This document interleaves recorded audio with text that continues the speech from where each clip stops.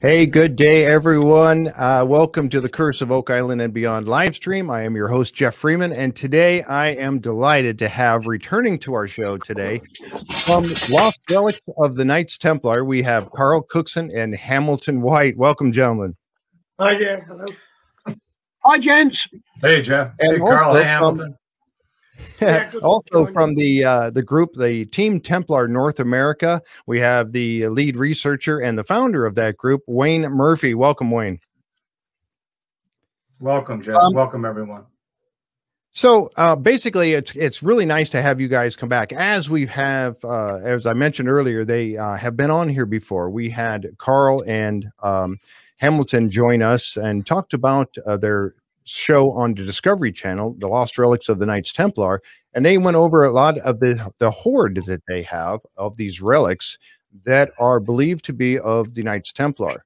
And as you know, the Knights Templar was founded in the 12th century, and then after they were disbanded and rounded up and many of them killed, that treasure kind of disappeared, and now they have found many of the things that kind of lead back to that. That we hope are, that they've done a lot of research with over the years. But I would like to start just a little bit of an introduction. We did have on the show before. We kind of got into it more in depth, and everybody can go and certainly go watch those on YouTube or on our Facebook page or Twitch. They're all out there. The show we had before, I think that was on March 13th. But I'd like to start off with a little bit of an introduction. We'll start with Hamilton. Hamilton, you got started in collecting, I guess, it started with a coin you had, an old ancient coin from what was it, Edward the First or something like that? Not exactly. I mean, that was the first thing I actually purchased with my pocket money when I was about, God knows, 7 or 8 or something. Mm-hmm. But before that, I was picking up stones and pebbles and just anything I could have free of charge because I hadn't got any money. I know it's an obsession. Yeah, it's bad, isn't it? That's like nearly 50 years ago, Jeff. 50 years ago. Can you believe it? Yeah. Well, I know we can see some of the stuff behind you. So you've got quite the elaborate collection of things. I'm fondling my Templar sword as we speak. Sorry, guys. Oh my gosh. Yeah, that's one of the relics right there that you guys want to hear about here in just a little bit. Carl, with you got started dealing in cars and property, I think, or something like that, right? Well, I went to 12 schools when I was a kid because my dad was a merchant seaman and we kept moving house to get, to go up the food chain. And I think by the time I left school, I didn't have what you call any decent qualifications to get a job. So my only form of employment was my own volition to do my own business, and really, I started off, dealing in like Hamilton with very, very small, meaningless things, but always with passion. I was very interested in motorbikes at first, but I just became a little bit of a wheeler dealer and worked up. I eventually ended up in quite high-end classic car trading in the late 80s, and that was really the start of making some proper money. And he's too modest. He's top of the tree. He really is. I love the interaction between you guys. Have known each other for a while. And before I want to let Wayne kind of get a chance here too. Wayne, and of course, you are the founder and also the lead researcher on Team Templar North America. And you have a big background in game warden and law enforcement. Is that correct? Yes, I started off as a federal game warden on our reservation.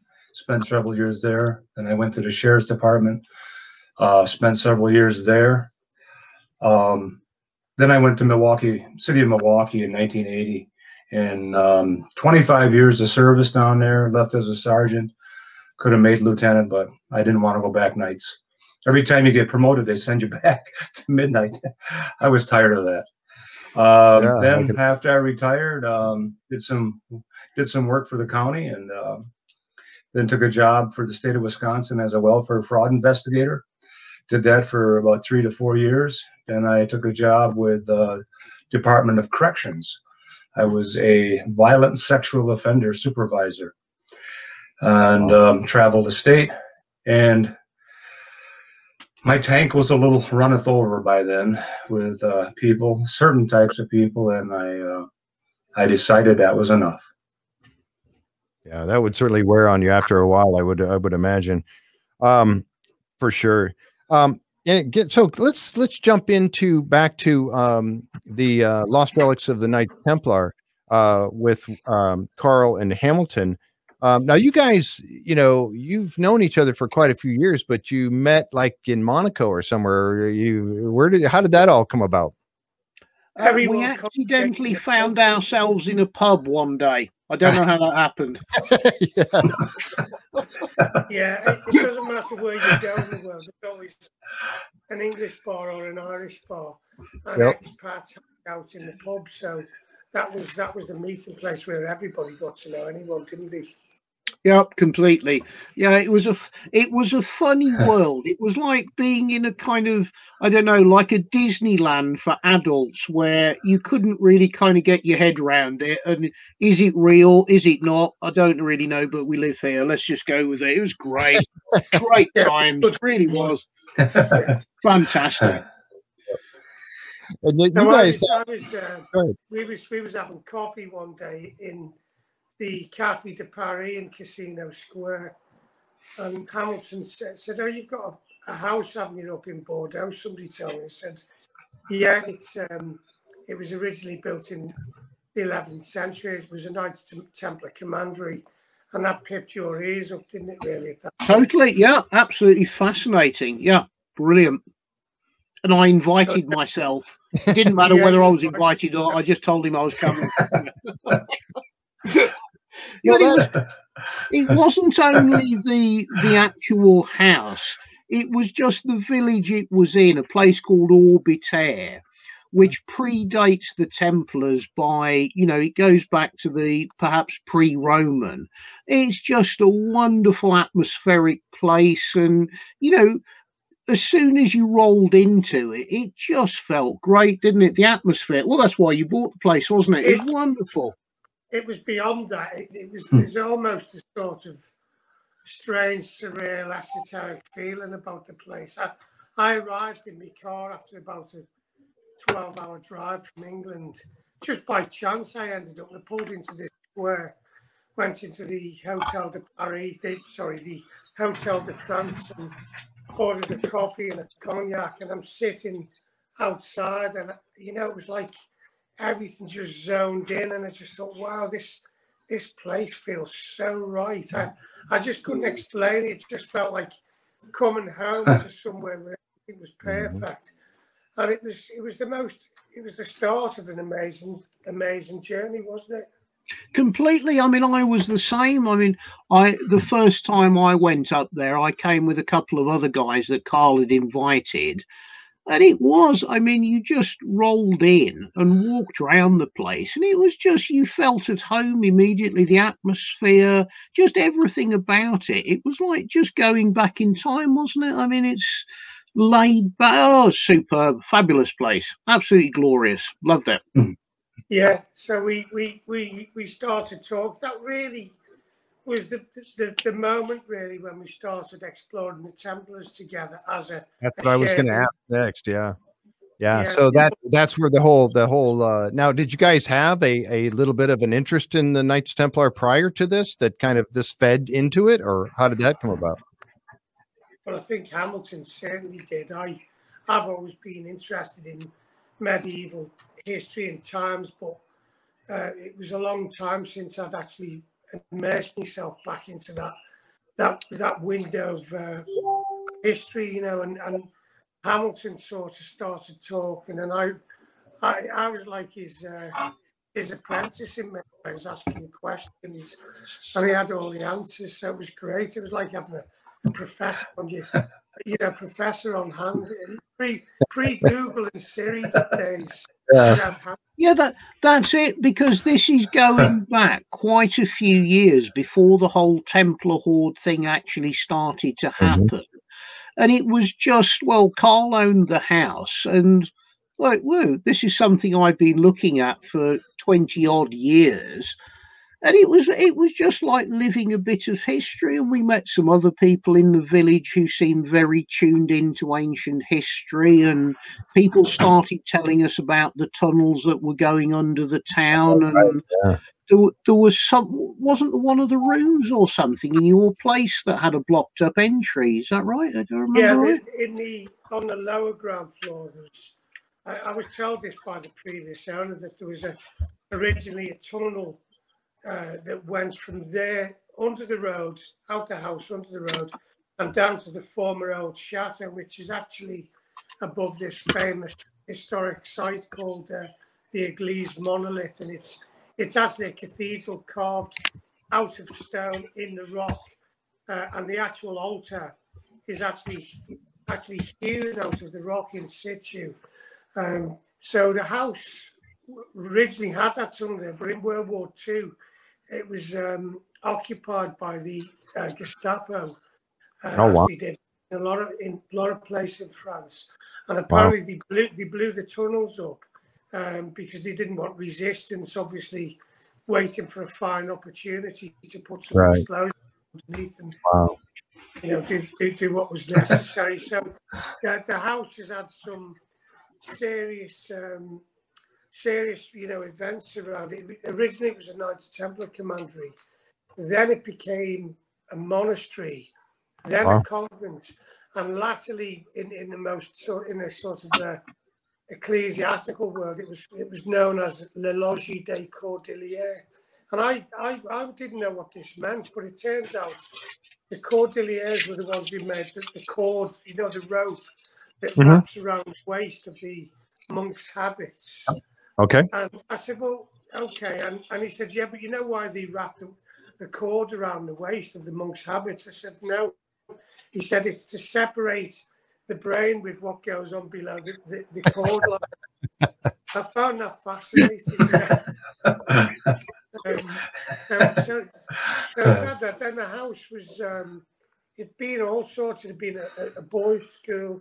It was Valerie Estang, Giscard d'Estaing had stayed there. One of Napoleon's marshals had stayed there. So it was quite an eminent place.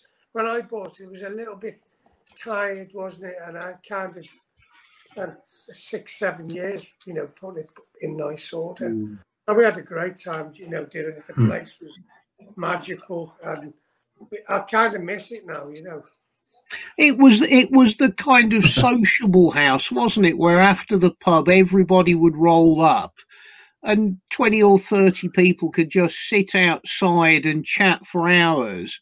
Especially if I was buying all the drink. Well, clearly, if you were paying for it, that was brilliant. Yeah, that went really well. I would have come by then. Yeah. Which was all the time. Yeah. That's not true. I bought you a pizza, you ungrateful oaf. Oh, see. But guess what? You can get some good wine for small money there, and I had the money to do it at the time, so it was a real privilege and a pleasure to be able to do that and have that lifestyle. It seems wild now, but it was an amazing experience. Yeah. You ended up with all 7 bottles of my Mouton Rothschild. Yeah, I swapped. What happened? I bought a. Have you heard of the Citroën 2CV? It's called a Deux Chevaux in France. And it's this little French car. It's almost like a VW Beetle in style. So I was in the bar down in the town one night, and this guy said, I've got a Deux Chevaux for sale. So I said, I'll have it. So I bought it, and I left it there. And in the morning, I went to pick it up. I started it up, and it virtually wouldn't go up the hill. It was that feeble. So I parked it. I got it home, and I parked it up. He come down one trip, and he said, oh, I like that. He said, would you have the swap? I said, what have you got? He goes, I've got some Chateau Mouton Rothschild. I said, terrible idea. He said, 8 bottles. I said, yeah, I'll have a deal. I think I'm on top now, aren't I, on value? He only ended up with 7 because I drank one of them. Okay. But I've still had to drop them. still got those bottles of wine. Oh, God. And I never got the Citron. As far as I know, it's still in France, isn't it? I've never seen it since. God knows what happened to it. Well, you didn't come up for it, and eventually, I think somebody went to sell the house. They had to move it, and you know what happens in France. I do. Tell me about it. I'll share the wine with you one day. Don't worry, you'll get Cool. your interest back. Yeah, Honestly, that's how we function. I mean, it probably doesn't make any sense, but it's just like, oh, whatever. I don't know. I can't be bothered to try and sort it out. My head hurts. Oh, that's a hilarious story. That's great. I love about you guys. You never know what we're going to get. You know, this is great. I love this background stuff. This is fantastic. Well, that's great. I mean, what we try and do, Jeff, we try and put across the impression that we're serious professionals and we know what we're doing, not a pair of wasters. Well, you got your television persona, and then you got your real life, right? So That's yeah, it, I understand that. Yeah. well, actually, the television isn't a persona; it is us. We're not acting or doing anything. It's just that it's probably a bit more controlled. You know, the output. Right. But we try to be as normal as we are here. It's just when you put a narrator's voice over it and you've got fancy music blasting out the background, it sounds like, you know, this magical world, but it's me and him having to do a job, and it's good. We've had some good fun doing it, haven't we? I don't know. I'm not in series 2. They've edited me out. Oh, yeah. But yeah, I mean, at the end of the day, it's like, oh, you know what? We'll just go down the pub and sort it out down there. We can have some absolutely tremendous rows occasionally, but then it's like, you know what? Let's go and have a pint. Yeah, I'll be all right. Don't worry about it. Yeah, the pub sorts it out, doesn't it? Yeah, it all sorts it out. Yeah. So what we're hoping to do is kind of transport ourselves America, and we're going to corrupt Wayne. That's what we're going to do next. Good luck with that. You've never been to Wisconsin, then. He's already there. No, I haven't. Well, this Wisconsin will make professionals out of you. Okay, cool. In a short time. Yeah.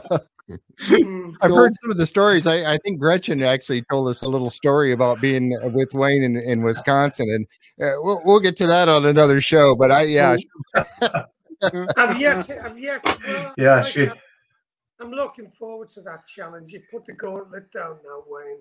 You're really going to have to live up to it. Oh, that sounds great. Yeah.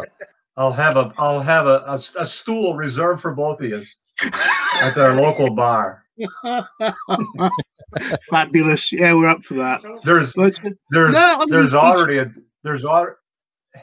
already a dollar bill on the wall that says TTNA and Lost Relics.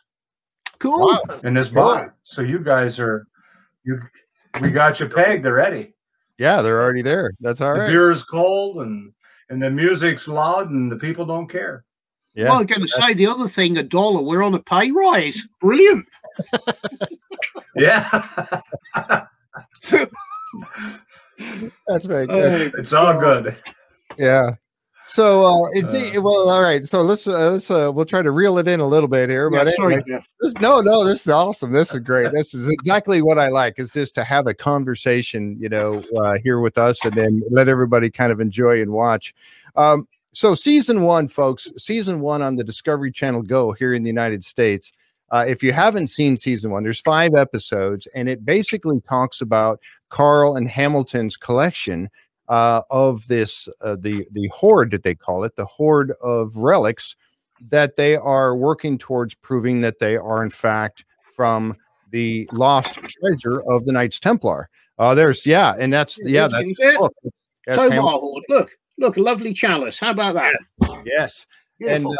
And if you watch, you really need, if you haven't seen those 5 episodes, you really need to watch them because they're really, really good. And like I said, it's on Discovery Channel Go, but you get an idea of what they have and the work that they've gone behind trying to get them investigated, get them looked at. find out how they were made. Like that obsidian chalice to me is fascinating because, you know, when I watched the show and the gentleman was talking about how somebody had to do the pecking, I guess he called it, to create this chalice, I'm thinking, how much time could it have possibly taken this person to make that? And one little mistake, and oh, now it's broken. Well, let me get another chunk out here and start all over again. I mean, that's crazy. So yeah, well, the thing is about it, the Templars obviously chose obsidian because it was such a very rare material, and also because it was so difficult to fashion. If they were successful in creating something, which they were, to create that chalice, then you've got a really powerful piece that people are going to look up to, you know. So it's I can understand why they took the effort. They would have had the finest craftspeople to make it. And yeah, I think Jonty said he reckoned it was about 7,000 man hours to do it. Yeah, that's incredible, absolutely incredible. And that's a wonderful piece. It's a fabulous piece. I mean, you know, I'm used to handling sort of ancient things, but I mean, really, that is just, it's fabulous. I mean, just to pick it up and hold it. I mean, Carl, you've held it, haven't you? You know, oh, God, what a burst. Fabulous. It really is. It's you don't want to put it down once you've picked it up. It's absolutely fantastic. No, that's the strange thing with this stuff. You know, a lot of things you pick them up and put them down, but these things are so tactile. You pick it up, you put it down, you want to hold it, don't you? Turn it round. It's very odd. It's not like most things that you've had through your hands. It really is something that, you know, when you got it, you don't want to put them down. It's very odd, really hard to explain. Yeah. And also, I mean, the very fact that we've got the privilege to do that, they're not behind a big sheet of plate armor glass. You know, we can pick them up and put them next to a cup of tea. Yeah. And like this item here. God, see there, right there. He has that sitting on his desk. Can you imagine? Come on. that you know, I've got that, and I've got a cup of tea. Look at that. I could put some wine in it, but I mean, how fantastic is that you can actually have that on your desk with your cup of tea, looking at it. And I would be scared to death. Yeah, it's fantastic. I would. Yeah. I'd be scared to death. I'd break it.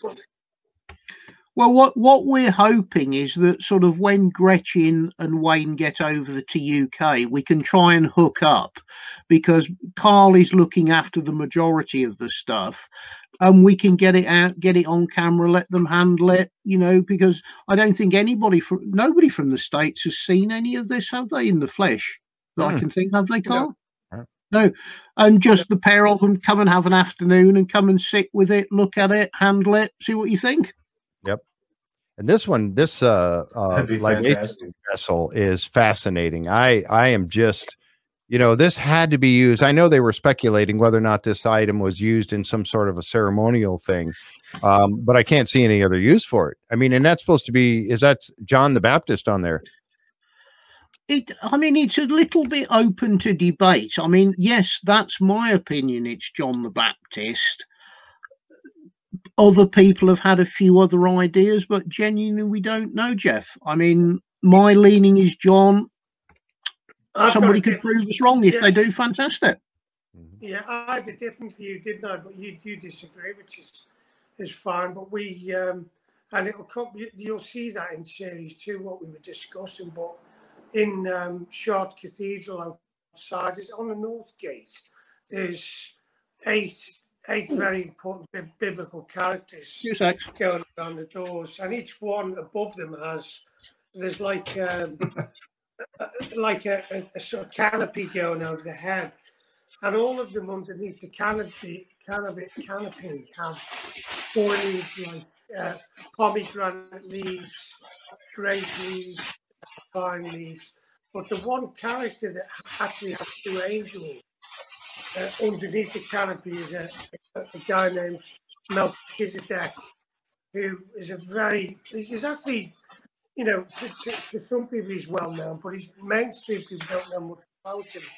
And he's Here's the fellow. Oh my gosh, there it is. I've got it. Yeah. It's Carl, I'd completely forgotten I'd got it. You know, I thought you had it, but it's still here. Look at that. Yeah. What a piece of kit. Oh, isn't that fabulous? Yeah. Yes, if you can see him. Yep. Amazing. Love that. Wonderful thing. God, I can't imagine. Like you got, it's so funny because I see Hamilton turn around and go back and pull it off the shelf, and I'm like, is that the libation? That's what he's getting ready to pull out. And it is. And I'm like, I want to reach out and hold this thing. I want, you know, like you guys said, having it in your hands, you know, something. It's a different thing. Oh, it's fantastic. Oh my goodness. That's, it really is. I mean, when you look at the size of it, you know, you can see it's not a small thing. It's a serious piece of carving. It really is. Oh my goodness. That's fantastic. You know, and that's, you know, that's something that we kind of talked about last time on the show. You know, when guys are, you get involved with, you know, academia, and here I go on my academia kick. Nothing wrong with a person to go to school and get an education and graduate from college and all this stuff. But look at this face. The thing of it is, you know, they're all, well, you know, you guys shouldn't be the ones that are having these things. You know, this should be something that's, you know, kept by us, those in the, you know, that have degrees for all of this. And I say that's poppycock because, you know, they've got a couple of years worth of experience, or, you know, college, you know, I say a couple, I don't know how many years it takes to get through the, you know, but they have an education, and that's great. But you guys have the experience over years. That's too noisy. We've got it. Too noisy. Yeah. Yeah, I mean, the thing is, we try not to hold their education against them if we can help it. Yeah. Well, you talk about the years of experience that you have. Now, what to me is better, a couple, you know, several years of college, or having the experience that you have. You know, if I had a question about a particular relic, who am I going to go to? I'm going to go to one of you two for this, for an answer. Yeah.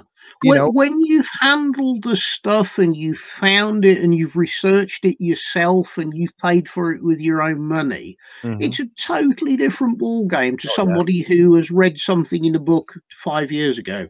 Totally different ball game altogether. Yep, absolutely. So, folks, if you haven't, I tell you what, they've shown us some of the relics that they have right here, and I did not expect these things to come out on the show today, but man, that's fantastic. But I'm going to step over to Wayne just for a minute. Wayne, again, as you are the founder of Team Templar North America, tell us a little bit about you know, what's going on over there. You spent, I think if I remember correctly, you had originally stumbled across to some oddities in the woods like some 40 years ago or something, wasn't it like that? Yeah, it was. I have to have a disclaimer though. As far as lead investigator, I'm kind of the apprentice. Gretchen and Sean, they're trying to take me to school on this and bring me up to speed. I always tell Gretchen, I says, I find things, you write about them. I said, that's good enough for me, you know. So 40 years ago, I was hunting back in the deep forest, and I come across this cave. I thought it was a cave. I had no clue. I thought, man, this is really interesting. Foot of snow. I'm supposed to be hunting deer, you know. I just got off of work in the police department, crazy shootings and holdups and robberies, and I just want to get back to the woods to settle down. Oh my gosh. Then I come across this large rock, and like an idiot, I says, I have to go see what's inside of this or get down. It was about 25 feet tall. So I made my way around through the snow and the side of it and everything and come to a side entrance. And I could see on the east side, there was just like a triangle entrance, probably where through time and nature, the entrance started to collapse. I guess to a normal person, that would have been a sign, don't go in there because this thing could fall on you. Well, 8th grade was pretty good to me. You know, 4 years I spent there. I didn't learn a whole lot. So I decided to go in and look around. And once I got inside, it was, I couldn't believe it. This shouldn't have been there. So Knew absolutely nothing about the Knights Templar. Absolutely nothing at that point. Then I'd have to fast forward to about 2017 when I came across a certain symbol on a rock.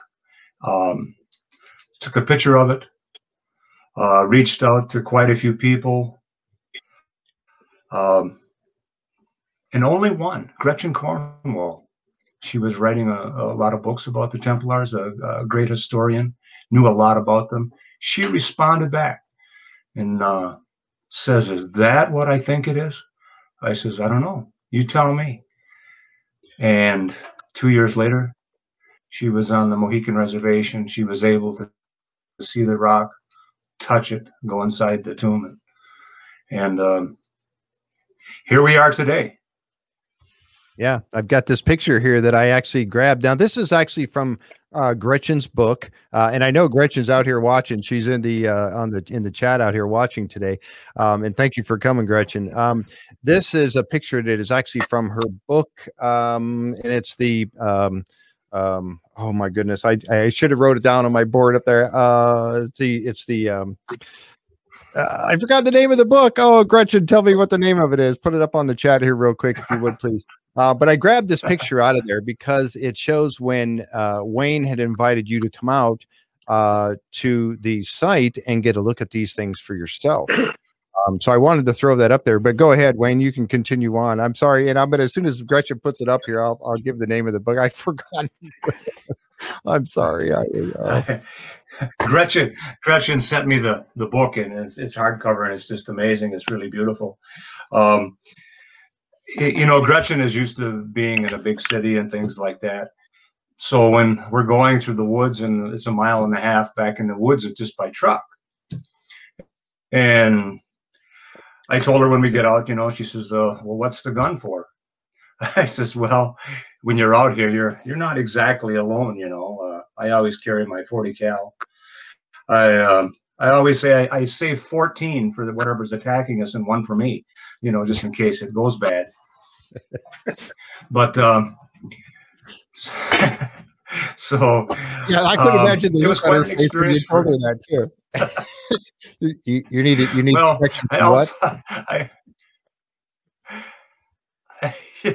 yeah, she was like looking at me, and she says, "You do what?" I says, "Yeah, the last one's for me if I miss, So we'll be good. So I told her, I said, this is where I hide the keys in the truck. I said, if I get hurt or something, you can find your way back. Just hit the GPS, just say, go home. Get a hold of one of my brothers. He'll find my body somewhere, and we'll be good." And she's like, imagine the look on her face God, when you're telling her these things. Oh my gosh. Is this stuff real? And I said, yeah. What's the score in Michigan with Dogmen? With Dogmen? Man, you're there's a lot of stories about that. You caught me off guard there. Do we need to worry, or are we okay? No, you'll be good. You'll be good. Okay, I'll see that you're well preserved before you get there. Cool. Come on. Sorry, it was something I'd been looking up. I couldn't resist it, Wayne. I had to. That's good. That's good. It's the Wolverines out there that you really have to watch. Because they'll come up behind you and eat the back of your shoes off, and then you can't run. Honestly, if something ate I'm my just shoes, kidding. it would die. That would be the end of that animal right there. That'd be a game stopper, yes. Exactly. That's his defense right there. My shoes, yeah. Oh, wait. She gave me the name. Throw a shoe. Run the other way. It was the Templar Quest to North America, a photo journal. That's the name of the book. It's a Templar Quest to North America, a photo journal. Thank you, Gretchen, for popping that up there. And she did put a link for that book there on. Hi, Gretchen, if you're listening. Say hi, Carl. Hi, Gretchen. Yep, she's out there. She's watching. Cool. So, all right, good. So I'm sorry about that. I had to cut in real quick and give you that. So yeah, so you found these things in the woods, and then later on, it wasn't until many, many years later that you actually went back to try to investigate further. And that's when you enlisted the help of, I'm going to say professionals by bringing Gretchen out onto the scene and having a look at this. Yes. and her getting her eye, and her experience with the Knights Templar, looking at this. So that's great. And that's exactly what everything needs to evolve to, because when you are finding something, it's okay for us, and like I'm going to say for myself, an uneducated person, to find something like this. Now you got to bring in the experts, and that's what you've done. The thing of it was, yeah. For me, it was trying to bring into someone, I hate to say it in this way, was to help me disprove it. Mm-hmm. As an investigator, you work backwards with every crime. Crime happens, you work backwards, you work forward, and then you work side to side wherever it may take you. But for 3 years, I tried to disprove this. This shouldn't be here, and how could it be here, and all of those things. So I started reaching out to people like Gretchen, and to try to get some advice. How should I proceed? What should I be looking for? What not should I be looking for? I don't want to go chasing down a rabbit hole. And one thing led to another. And as I was talking to Gretchen, I said, if I could just find a stonemason or someone who really understood these type of markings, I said, that would be great. This guy could come here and, this is all wishful thinking on my part. This guy could come here, look at it and say, you know what, Wayne, you got the biggest, nicest rock I've ever seen. Have a nice day. Or he could say, holy man, this is really great, Mm. So Gretchen says, well, in Scotland, she says, there's a guy by the name of Sean Williamson. I've talked to him a little bit, and he's pretty busy, and maybe you want to try to reach out to him. So I'm working with my partner. I do other things on the side, just besides try to find things. And I said, I tell him, I'm gonna contact this guy in Scotland and see if he'll talk to me. I've never been afraid. If I want to know something, I'm going after it. And if I want you, I'm coming after you. I'm going to find you and track you down and ask you, so I can be brought up to speed on things. So I reached out to Sean, sent him a message through Messenger, and doggone if he didn't get back to me. He responded back, and I told him who I was. I don't think that impressed him much because he didn't know who I was. And I said, would you be willing to look at a few pictures?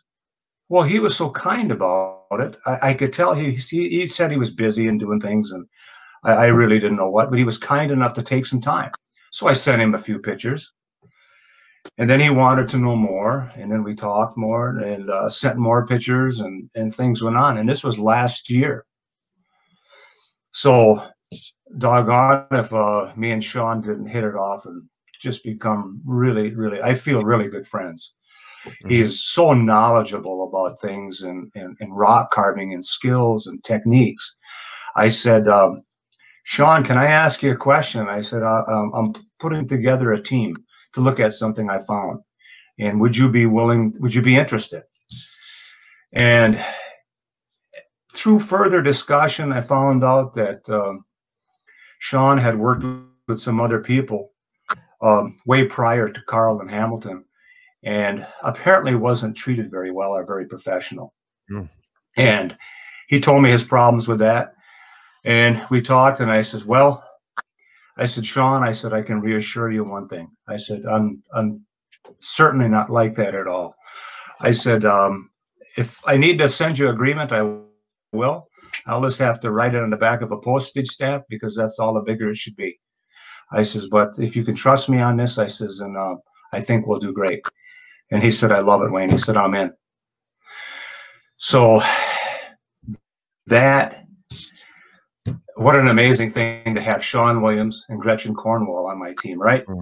Man, I could go out and dance on a hot tin roof, and just shout to the world, but who's going to hear me, And the woods. so one day Sean and I are, So one day Sean and I are messaging back and forth, and he says, Wayne, he says, I just got a request from Carl Cookson and Hamilton White.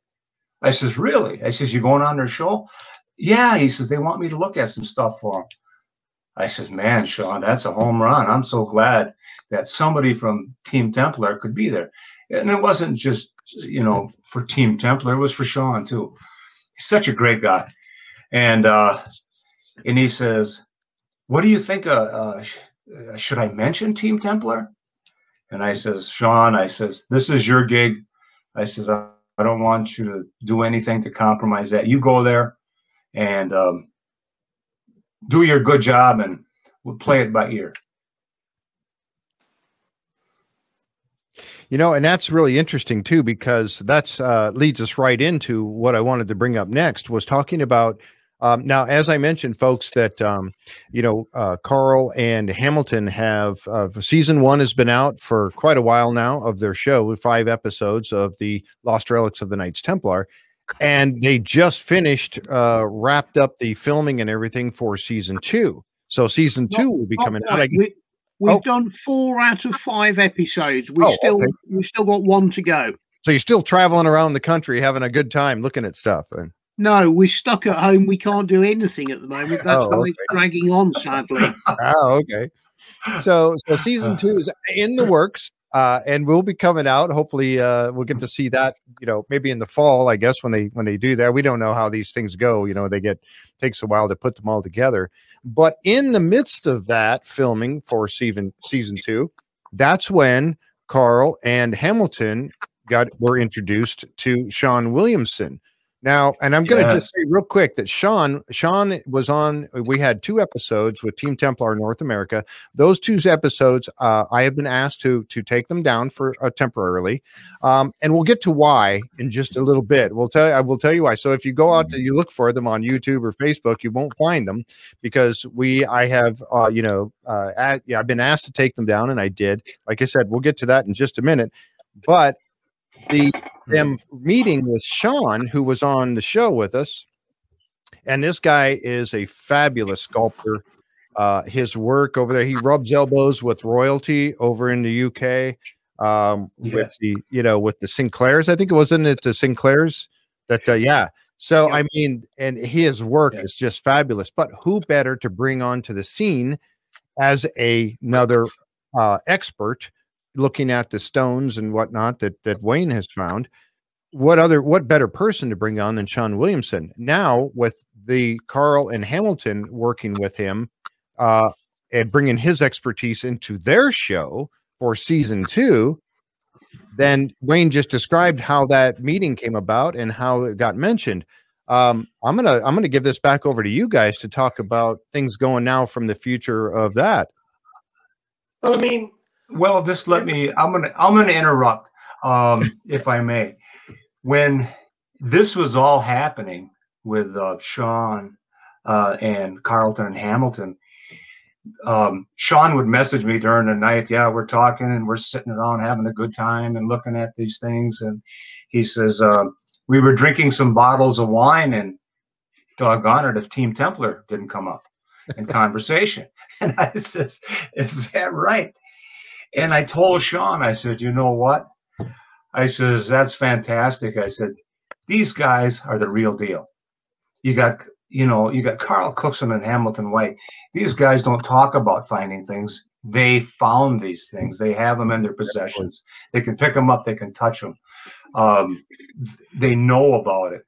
And just kind of out of the blue, I says, wouldn't it be great if we could somehow if I could talk to those guys just to let them look and tell me that I'm not crazy and I may have something.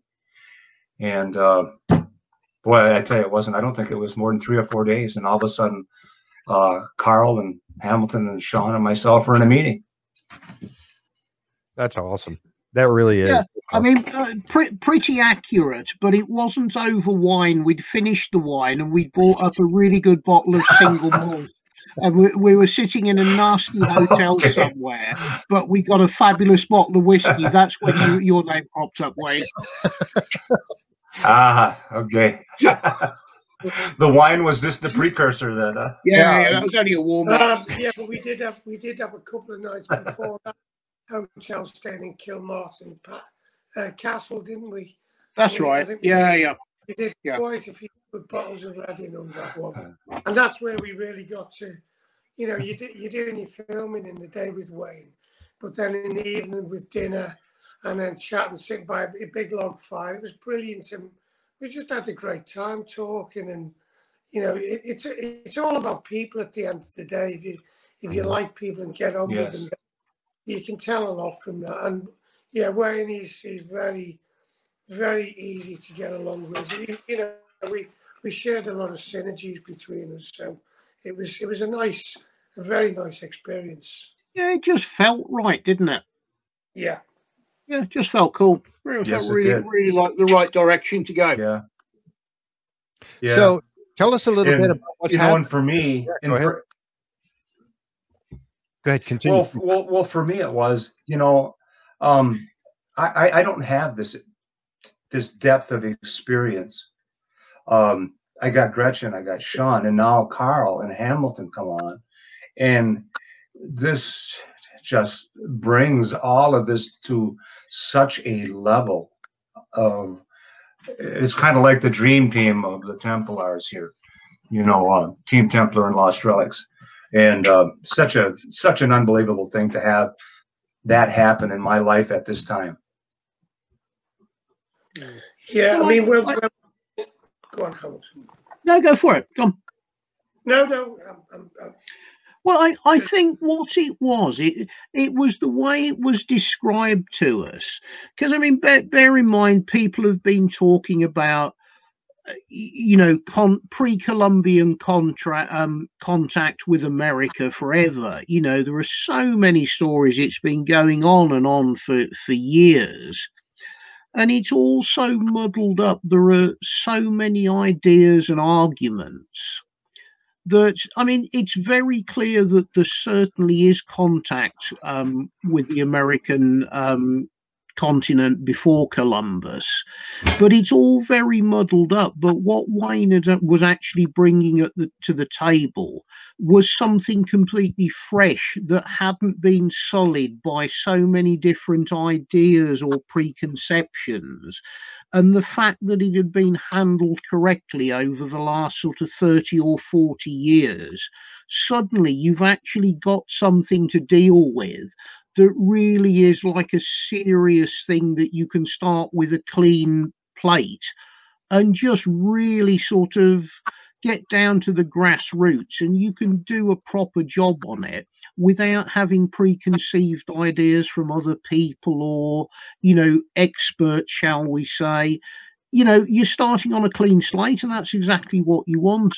And I mean, it wasn't that much longer afterwards that Wayne sent a few pictures through to us, and it's like, you know what? I think that's really good. You know, that is fabulous. I don't know what it is. I can't tell you what it is at the moment, but God, that looks interesting.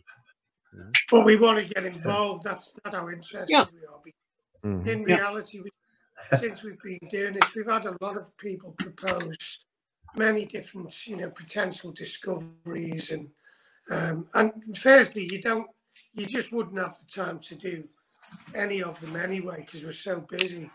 But when we sort of spoke with Wayne and Sean and Gretchen, it kind of just felt like it just felt right, the project. It felt like it's something that we've got to do. So we then mentioned it to Dominic, who's the director of Lost Relics.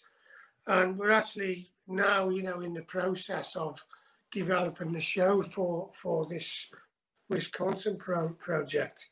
And it's going to be absolutely amazing. It really is. I mean, well, we literally can't wait to dig in, you know, and find out what's there, because it's just got the most mind-blowing potential. It really has. Definitely. Yes. Yeah, definitely does. Yeah. And I mean, the advantage we've got is because we've got sort of 10 years of European research behind us. it's you've already got the knowledge there of referring to symbolism and styles of construction and materials. You're not starting from scratch. You've got something to compare it to, and it's like, well, hang on a minute, we've seen that style across in Portugal, we've seen that kind of construction in various places. It doesn't make sense. That can't be in America. It's totally unnatural.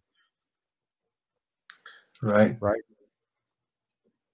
Yeah, and that's really something too that and it's, to me, it's miraculous that you guys all came together, and how these, Wayne and I have talked about this before.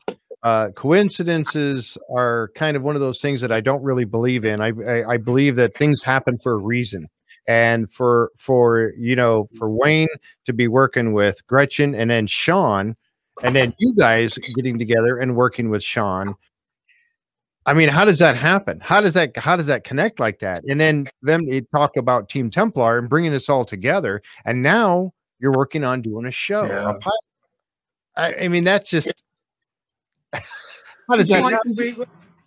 There's that much potential with it. From our point, we're absolutely fascinated and curious about what is there, what we've seen, and without giving anything away, because one of the problems we've got is if we sort of lay everything on the table now, we want the impact of the show to really excite people.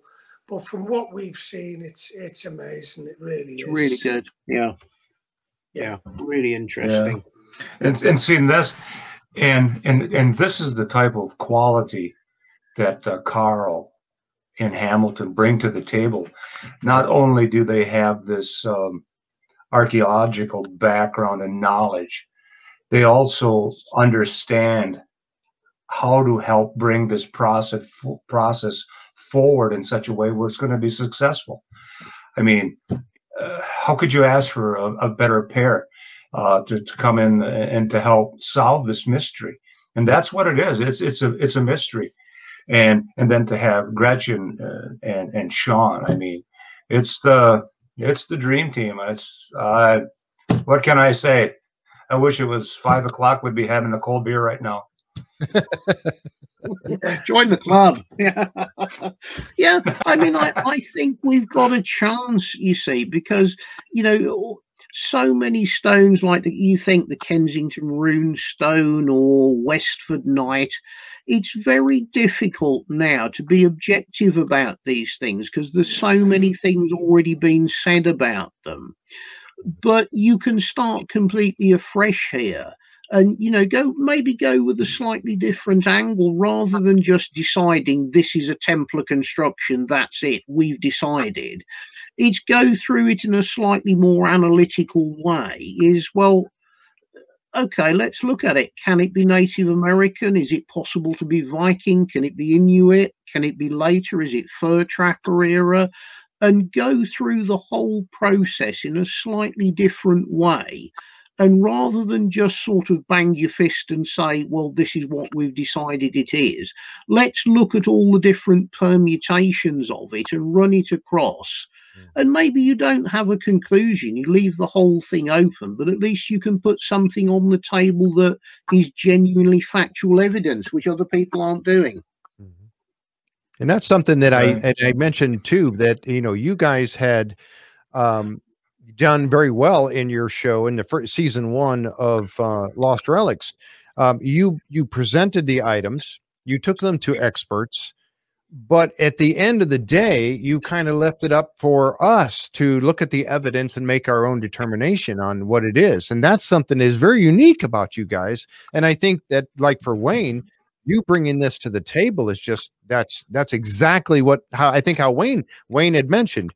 I found something. I'm going to try to disprove it first, like you just said, and then let's see what we come up with in the end, rather than, going, oh, it's Knights Templar. Yeah.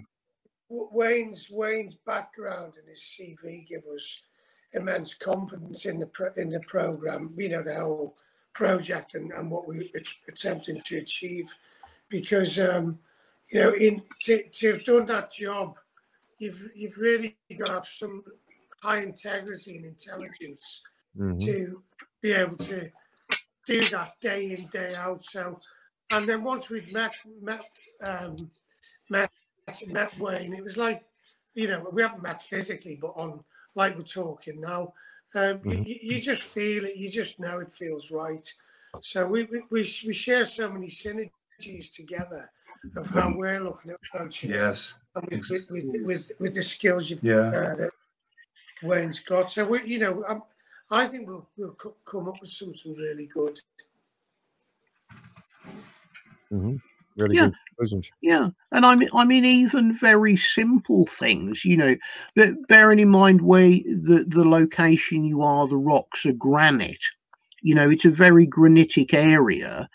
Well, you know, when you look at the sort of the native culture, it was a copper culture to start with, going back for many years. Well, let's look at it. Is it possible to take a copper age tool? Can you carve granite with it? Has anybody tried that before? Let's get Sean over as a stone mason. Let's give him some different tools. Let's try him with the tools that were available in the period, that were available to the Americans. Let's see what happens. I don't know. I've never tried, you know, but let's try it. If somebody turns around and said this is being carved by natives, well, okay, maybe it was, maybe it wasn't, until somebody actually puts the practicalities to a test on a piece of granite.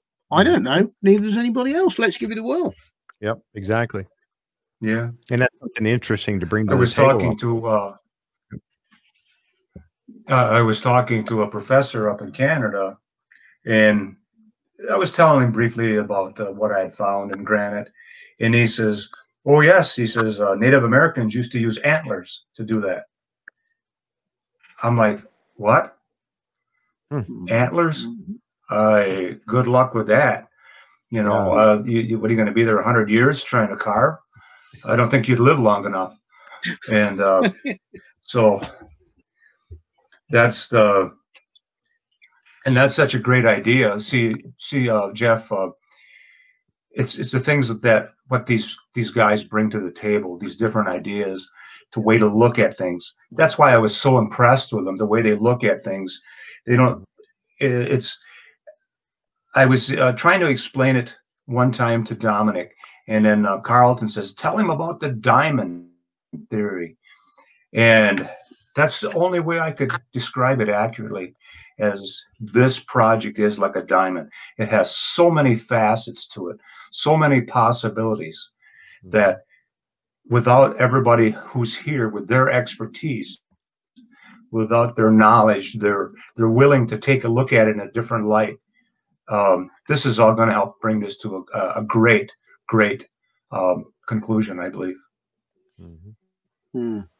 I mean, the other advantage that me and Carl have got that nobody else has, we've actually got some genuine things that can be referenced against.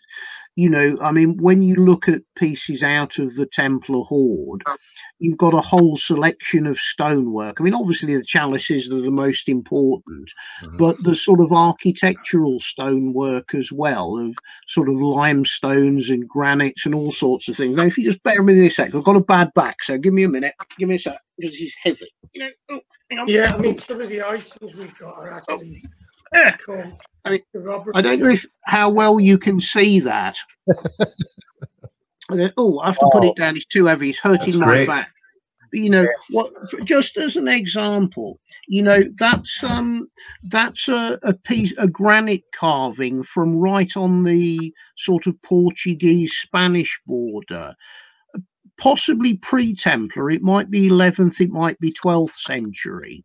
But where it can kind of get interesting is when you look at a similar piece of stone, and bearing in mind the sort of weather and the sort of climate in that part of the Iberian Peninsula, during the winter it's quite extreme, is to be able to do things like comparing the natural wear of something that's obviously been outside for 800 years compared to something that's been inside a cave, to be able to compare how granite wears compared to a limestone. Right. All of these things we can actually measure against proven original items, which nobody else is able to do because nobody's got anything. Everything else is just a theory or a chatter.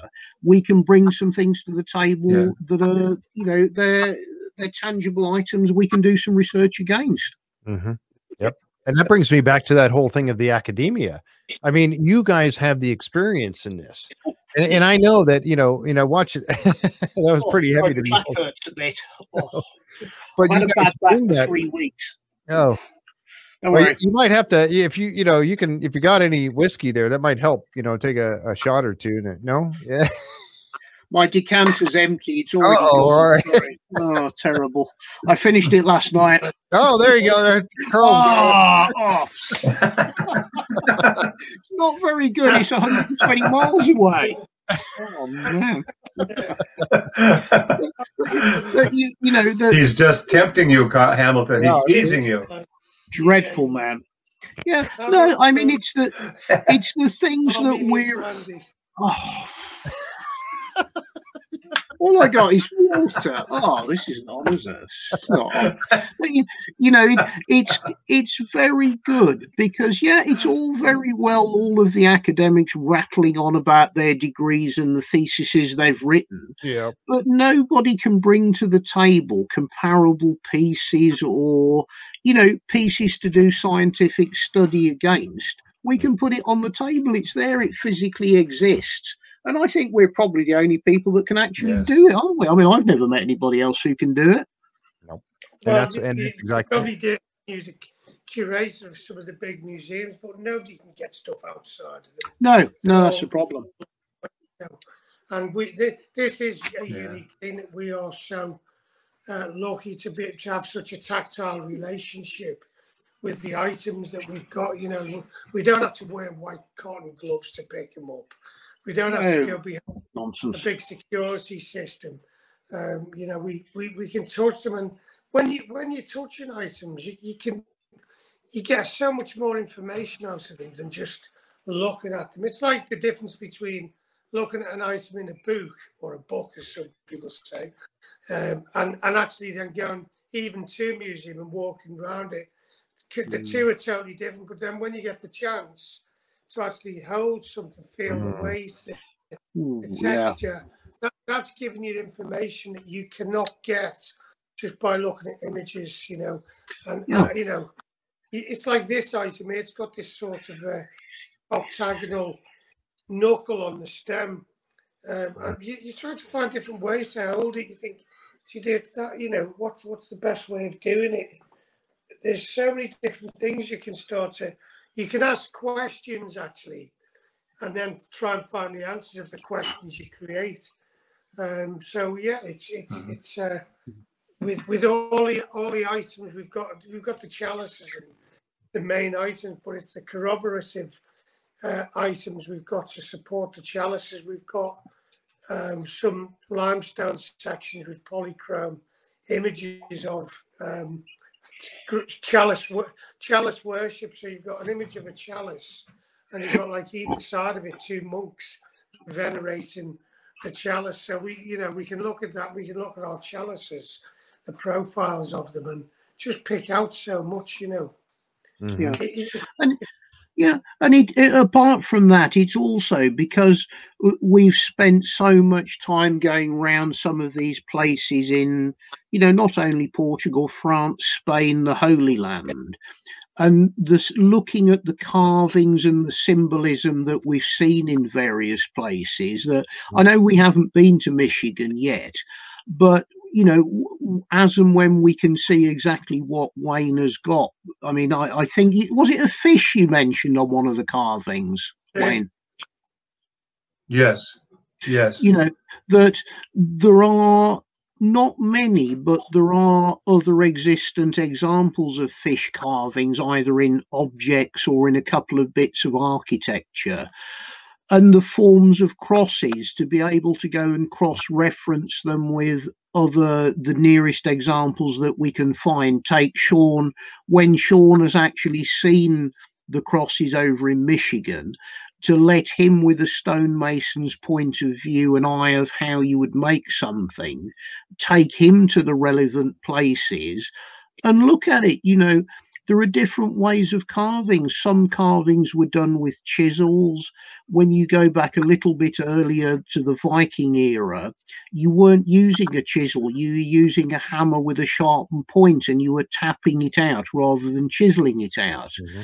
And all of these things, I probably wouldn't be able to work them out, but somebody like Sean, who is a manufacturer in stone, he would be able to tell us the difference, even if it's only 100 years either way, because he understands how this stuff is made. Once we can actually see what Wayne has got and go and tie it up with other things in other parts of the world, perhaps we've got a better idea of how to put a time frame together for these things. Right. You're exactly right. Yep. And that's what I was saying about putting that team together. You guys are putting this team together of experts. And what better person to have out there to look at if you got stonework, what better person to have out there than a stonemason who's as good as he is? I mean, that's, you're bringing the experts to bear. Something that you said, Hamilton, the other day when we were talking, and I wanted to say it again tonight because this illustrates, what we have here. And it's so fascinating. You said, ordinary people who found extraordinary things. And I wrote that down because that is so interesting about you guys. And everybody we see you on TV. So we're like, oh my gosh, these guys are stars, and you are in your own right. You're renowned now. But you're ordinary people that you've found extraordinary things. And that's like Wayne. Wayne is an ordinary guy who has found something potentially very extraordinary. Definitely. And now it's time to bring this out. Yeah, I just love that. I think without a shadow of a doubt, and the same with Sean in his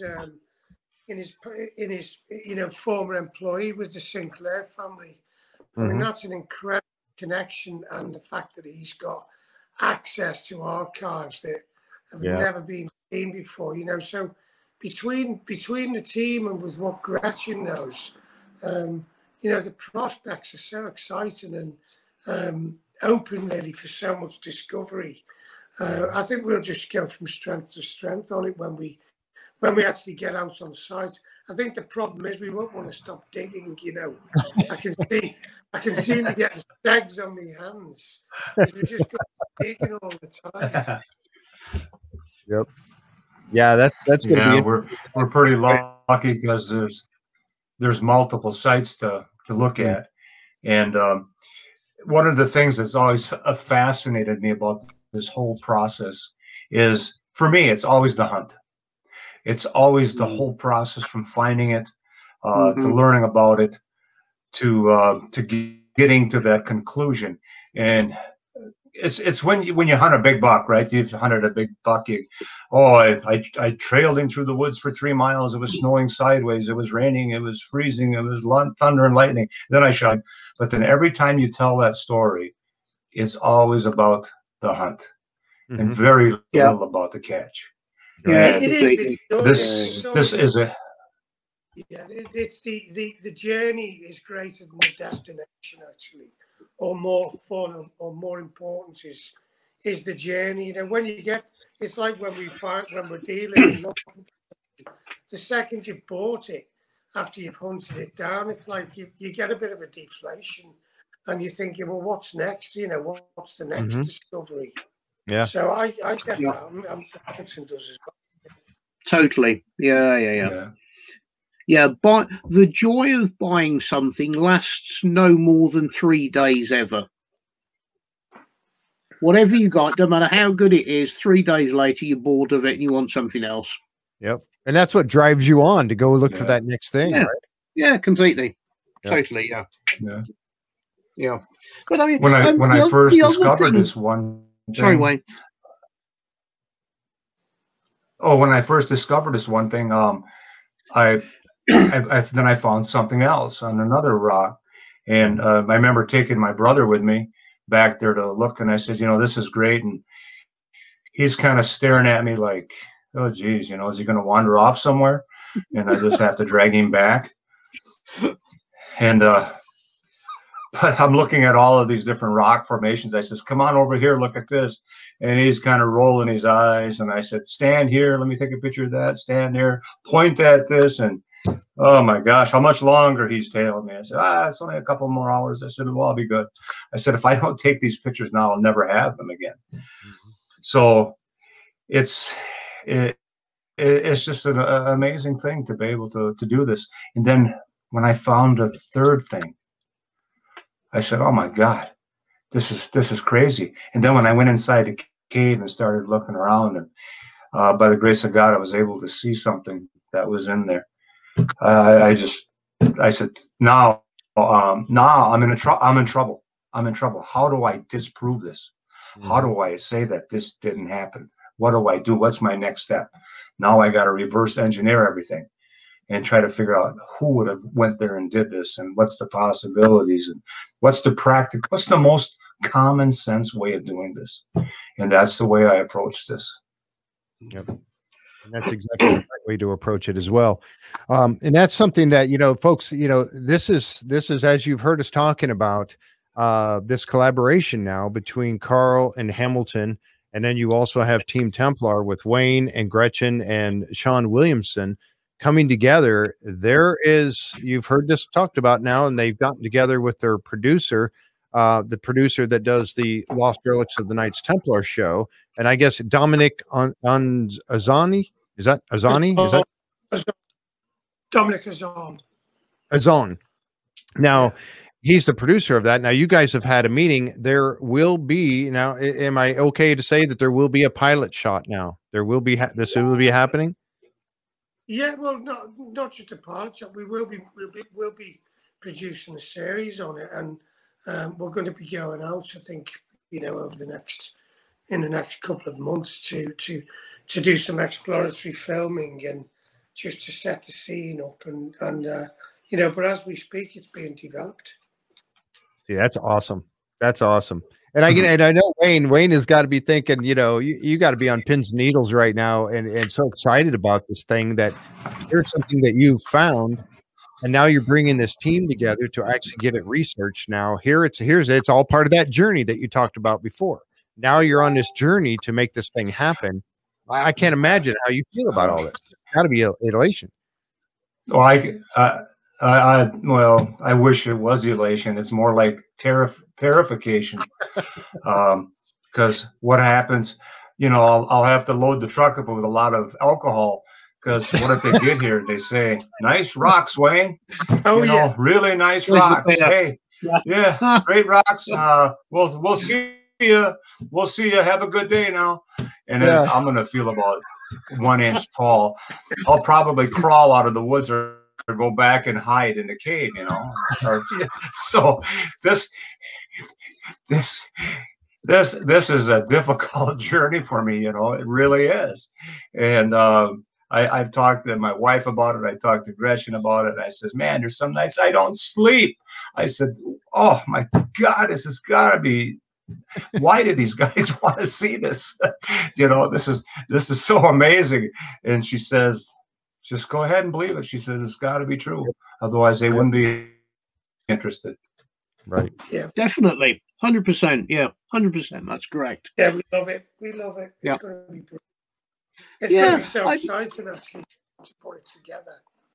I think it's the first proper chance to really actually maybe to put some concrete evidence on the table that the same sort of thing that we've been on with the Horde, that lots of rumours have been going on for hundreds of years, but there's never been any actual evidence. And I think it's almost a very similar situation, that if you can eliminate all the things that it definitely isn't, what is it? Mm-hmm. Exactly right. That's our theory on it. And, it just looks like a great project all around, the timing seems to have dropped right. I mean, hopefully America will find it interesting as a program to watch. I mean, there are so many you know, the Oak Islands, the Confederate gold, and all of the other things that are going on over there. You know, hopefully there's a market for the viewer who actually wants to see something in America. Yep. You know, there ought to be. I mean, we just hope there is. Yep. And I think that's something that's been brought to the table, you know, because of the Knights Templar. I think that that's something that fascinates a lot of people, but over the years, we didn't have a lot of information about it. Now we're starting to get that information is coming in. And I think that, you know, myself, I'm one of them. I'm on board with I want to know more. I want to get more of this stuff, and watching your show about finally finding some, what I believe is our relics of the Knights Templar. It's all bringing it to life now. And it's very real. Yeah. Yep. I'm sorry, Carl, you were going to say something there and I cut you off. I was just, you know, it's a funny thing for me to be involved in this as much as it is for Hamilton. That you know, we've been doing this journey with the Templars in Europe, and we've always had, you know, as Hamilton said, looked at the rumours of them going across the Atlantic. And it just seems natural for us to follow that route. Yeah. You know, we know they left La Rochelle to go to Portugal and Rosslyn, you know, Scotland. It's virtually inconceivable that they wouldn't want to venture further forward with the knowledge that they've got. You know, a lot of it comes back from Viking seafaring knowledge that the Templars adopted through the Normans, and you know, it all links together. So, you know, for us to get over there, you know, get stuck in on the story, it could be the most fantastic thing we've ever found. Really good. Yep. Yeah, and like I said, there's a lot of us that believe that the Templars did make it over here. And then, you know, and then I had another little picture that I believe this was in Gretchen's book, and I'll show it just briefly here. It was about showing a route, and I don't know if you guys are familiar with Alessandra Naduvari, who lives up in Nova Scotia. She lives on what we believe is the New Ross Castle or New Ross Foundation up there. That she's been on the show a couple of times and done some research in that area. And she had a very interesting take about how the Knights Templar could have made their way down through the St. Lawrence Seaway. And I have a picture here. Now, this was in Gretchen's book, I believe, that I grabbed, and it kind of shows a possible route. And I don't know how well you guys can see that, but it kind of shows that this being Nova Scotia up here, and then made their way across Maine and then down through the St. Lawrence Seaway. And I know, Wayne, you have some other, you know, descriptions of this that you and I talked about before. If you'd like, you can take over and kind of describe a little bit if you'd like. Well, when Gretchen first got here, we obviously thought about different theories. I listened to just about everything she had to say, because she's so knowledgeable. But I started looking at the maps, and then she would say what she had to say. Then I'd go back and look at things, and looking things from all practical standpoints. To take an overland route would be very difficult. And I said, Gretchen, I said, it's got to be the St. Lawrence Seaway. It just makes the most sense to go down through the St. Lawrence or Niagara River down to the Hudson Bay area, where they first the Dutch, and they had contact with the Stockbridge Indians, and they talked about the legend of corn here. I can just throw that out. So it just makes the most sense, the most practical, the quickest, the fastest, the easiest way to travel. Yeah, and I mean, when we were talking originally, you said, you know, that if you think about it, the Templars or any people from foreign lands who came to the Americas, they wouldn't just be able to have free rein to walk across, because didn't you say that they could summon up a gang of warriors of about 20,000 people if they needed to, the tribes people? Yes. Some of the Eastern tribes, the confederacies, they were very big and very powerful, and they had at their disposal 20,000. And the Stockbridge Indians themselves, they could summon 1,000 warriors at a moment's notice, and the other tribes in the near vicinity would often call on them because they said they were some of the fiercest fighters. So when some of the other tribes got in trouble with neighboring tribes for whatever reason, sometimes they would call upon each other as allies to say, we need your help. So very great communication, ability to withstand any attack that was coming.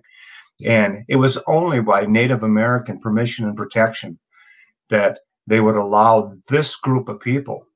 And I know I've said this quite a bit as we talk, is why of all of the people, it didn't go well for the Vikings when they got here with the Native Americans. There's always these, I read some of these articles that these historians so-called write, and they were Stone Age, and they were waiting on the shore begging for nuts and berries, from when the Europeans arrived. Right. It wasn't nothing like that. And I just shake my head. And now we have a chance to not only to tell from the Native American point of view how they saw things. Captain Henry Appamut, when he wrote the Thomas Jefferson, he fought with Washington in the Revolutionary War, and he said, when our forefathers were on what you call New York and Delaware, he said, when you first came, we looked upon you as little children. You were weak. We took you into our bosom and gave you land. That's just how powerful they were. Yeah. I mean, the thing I was thinking about as well is, why would the Templars have been able to work with them? Well, the Templars were business people. They understood trade and barter and currency, and they were diplomats. They understood the language of diplomacy. So they would have been far more savvy than the Vikings would. The Vikings were plunder, pillage, rape, and all the rest of it, whereas the Templars, they were bankers. They were every trade under the sun was embraced by the Templars. So they were a sophisticated order, and they probably would have had the mental, intellectual wherewithal to negotiate and do safe passage, or certainly some form of permit by the people of these lands to go through it. And that to me seems more conceivable than coming over and saying, well, we're gonna point a sword at you, and you can fight back. Yeah. At the end of the day, if you go over and say, look, we brought this to trade you, and the Indians were great traders as well. So it makes sense that they could have worked together, and that's why the Vikings didn't succeed, whereas the Templars may have. Right. Exactly right. Now, one of the things too that Alessandra had put together, and I'll show this map real quick. This was something I found very interesting. Now, does it prove anything? No, it does not. But it's very interesting that this map that she put together shows some different. These are places in Canada, in Montreal, Canada, Toronto, of course, in Ontario, and then Detroit in Michigan. Now, these were also, she has the name of, like on the one here is Toronto and then Toron. Toron, these are places over in the Middle East that the Templars would have been familiar with. Okay, so Toron, and then you've got Toronto. Okay, Montreal is another place over in the Middle East. And so is Detroit. I'm not sure how this is pronounced, but it's Detroit. Destroit, and then we have Detroit, Michigan, right there. Now, she was speculating, and again, it's just speculation. There's no proof of this whatsoever. But if the Templars did come down through here and establish different points along the way, that kind of correlates to these places from the Middle East and over in the Holy Land where they would have been before. And it's weird how it goes together. I mean, Toronto and Toron, Detroit and Detroit, and then Montreal being Montreal. I mean, you've got those places in the Middle East, and now you've got them in North America. So it's pretty interesting. Well, if that in fact is true, I possibly have Site 4 of a partial structure, and that's all I can tell you. Oh, goodness. All right. Well, you know what?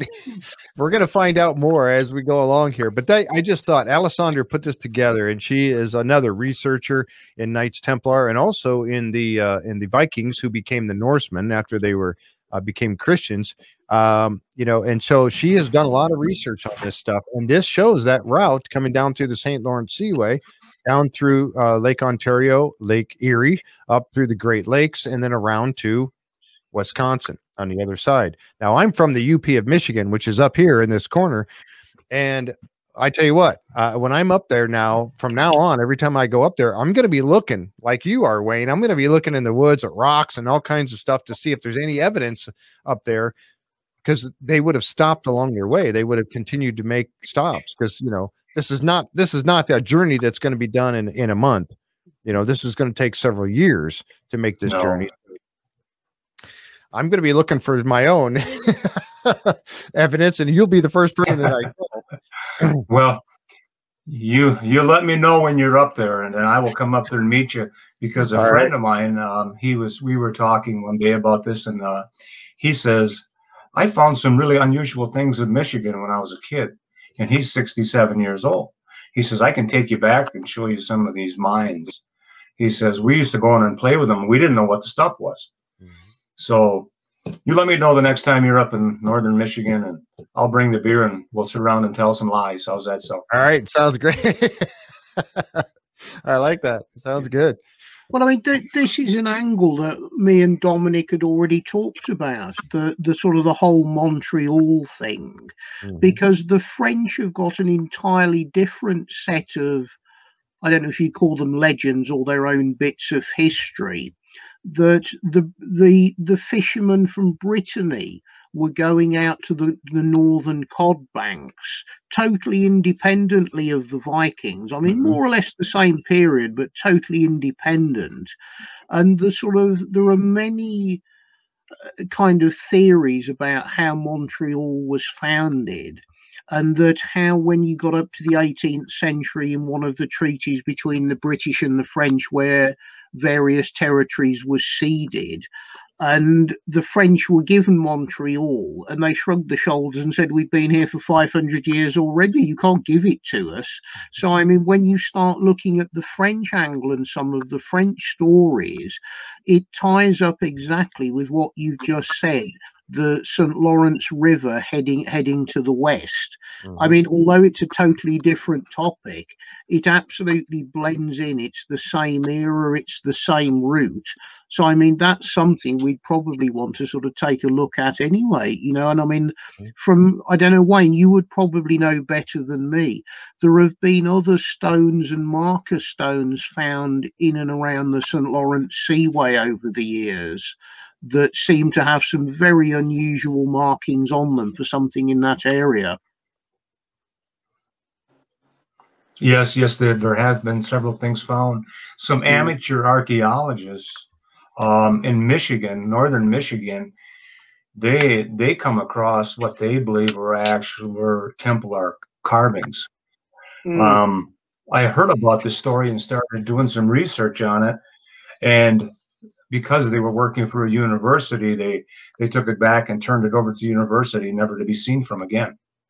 Right. But I was able to track down some side stories where they mentioned what they had found, and it's all coming to fruition. It's all tying in to the Wisconsin side, I believe. Yeah. I mean, maybe Montreal is a place to investigate a little bit further. Absolutely. Yeah. And Alessandra, I just seen her. She popped up here. She's actually watching right now. So, but she's another one, a good one to maybe talk to about all this. And she's very familiar. Her and Gretchen are friends. So they communicate quite a bit as well. So, but yes, fascinating stuff. And again, it's speculation. We don't have any proof of it just yet, but boy, I mean, it's one of those things that it has to be looked into, like Hamilton, like you just said. It's something that needs to be looked at to see, and try to disprove if there's any connection there, if there's any relation to it whatsoever. It has to be looked at. You can't just dismiss it, I don't think, anyway. No, certainly not. So it's got to prove something. We're going to get to a destination with it. We can't prove where that's going, but something's going to come out concrete. Yeah, exactly. Yeah. Well, gentlemen, I tell you what, unless we have any further things to mention, folks, we are going to be having another follow-up to this particular show here at some point during the month of May. We're going to do, or in June, we're going to do, when we have a little bit more information about what's going on with the series that they're going to be starting. And I tell you what, I am fascinated by this. I am so happy for Wayne, for him to be able to take this a little further now, much further now. And for you guys, Carl and Hamilton, for you guys to come on board and help them with this. Your expertise in this is just going to help bring this to a whole nother level. And I tell you, and Wayne has actually invited me to come out and check do it and come out and meet you guys in person. I would love to. It's fascinating. Absolutely. I'm really on board with that. I cannot wait, honestly. Was there anything more that you wanted to say before we wrap things up? We've been about an hour and a half, and I thought it's about time. I know that Hamilton. I'd just like to thank you for inviting us on it. We did a show with you, didn't we, a couple of months ago, and it was really interesting. And it's a pleasure and a privilege to speak to you again, Jeff. I'm certainly honored to have you guys come on. I really am. All three of you. I really am. It's been an honor. And I know on the next one that we'll probably have Sean and probably Gretchen, or maybe one of as we go along, we'll figure that out as we as we make arrangements for all of this in the future. But, and again, more fascinating people to hear their side of all this. But again, I thank you guys so much for coming on and giving us this information. And hopefully now we are going to begin with this to build some interest for what is happening in Wisconsin. And I tell you, guys, I can't thank you enough. Cool. Thank you, Jeff. And I really appreciate you. I really appreciate you, Carl and Hamilton, to lend your helping hand and guide this along. Thank you. Cool. No problem. We just need to be able to travel and get on an airplane. Then we're rock and roll them. Then we're away. Yep, absolutely. Yeah. That's the other thing. Cool. Great stuff. You'll have to see if you can bring one of those. I was going to say, Carl's going to have to see if he can bring one of those bottles of the 7. Are there 7 left, or are some of them gone now? You have to see if you can bring one with you. Jeff in on Rothschild. I think you've got 7, haven't you? 7. Yeah. I did actually. What are you gonna have for yourself? That's just enough for me. All right. Thanks again, guys. Hey, folks, thanks for being here today and joining us on this adventure. And I tell you, more great things to come. Be watching out here on our YouTube channel and our Facebook page and over on Twitch to see what we've got coming up next to take this story to the next level. Thanks again, guys. Thanks, everybody, for showing up here. You all have a great rest of your afternoon. All right. Bye-bye now. Gents. See you soon.